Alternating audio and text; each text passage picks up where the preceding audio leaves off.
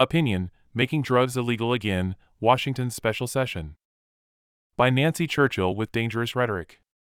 Washington's legislators were back in Olympia for a short, hours-long special session on May 16. They were called back by the governor to develop a fix for the 2021 Supreme Court Blake decision after the House failed to pass a proposed policy on the last day of the regular session.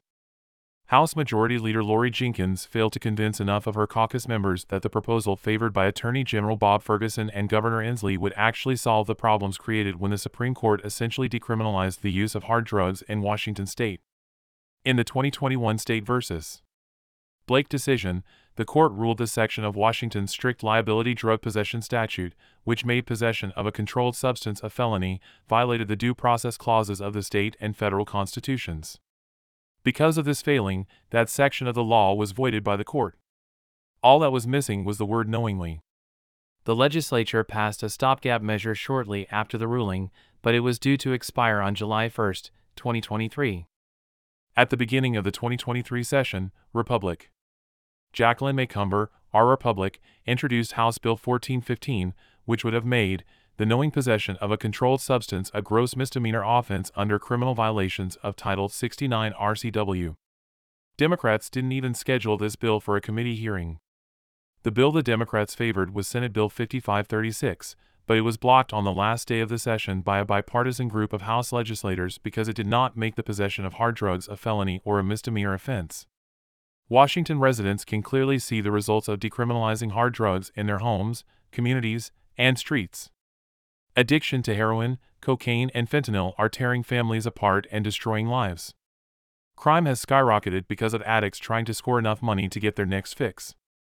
Homelessness has exploded in our parks, sidewalks, and other public spaces as we have to helplessly watch people in active addiction consume their drug of choice.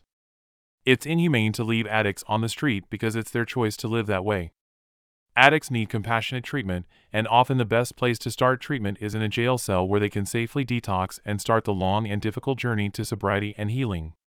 Before the special session started, the House and Senate leadership negotiated a compromise to fix SB 5536, which created a definition of knowingly possess and knowingly uses in a public space as qualifiers for a gross misdemeanor drug crime, which will result in jail time and possible treatment. This change will save lives and help more people into treatment. Under the new law, the first infraction will lead to 150 days behind bars, the second infraction 364 days. In both cases, treatment options will be offered. Local communities will also have the power to manage safe usage sites and therapeutic courts. These changes will allow law enforcement to clean up our streets and help those that are suffering from drug addiction. If you're interested in learning more, you can listen to the House Republican speeches on debate on SB 5536, Blake Fix, which includes arguments both for and against the compromise solution. In the future, Republicans in both chambers of the Washington legislature hope to continue this progress by working to persuade the majority party members to invest in drug courts, rehab centers, and other treatment options. While this compromise bill was not everything that conservatives hoped to achieve, it was a small step in the right direction. Doing something was better than doing nothing, and allowing the complete decriminalization of drugs on July 1st. To accomplish more, people who prefer common sense solutions must work hard to find and elect people with common sense to the legislature on both sides of the political aisle. Our next opportunity will be the 2024 election cycle. It's not too early to start planning to help common sense candidates run for the legislature.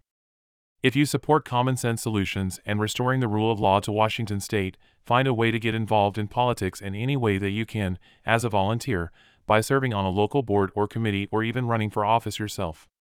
Washington state needs people with common sense to show up and work for a better future for Washington. Nancy Churchill is the state committeewoman for the Ferry County Republican Party. She may be reached at Dangerous Rhetoric at PM. Me. The opinions expressed in Dangerous Rhetoric are her own.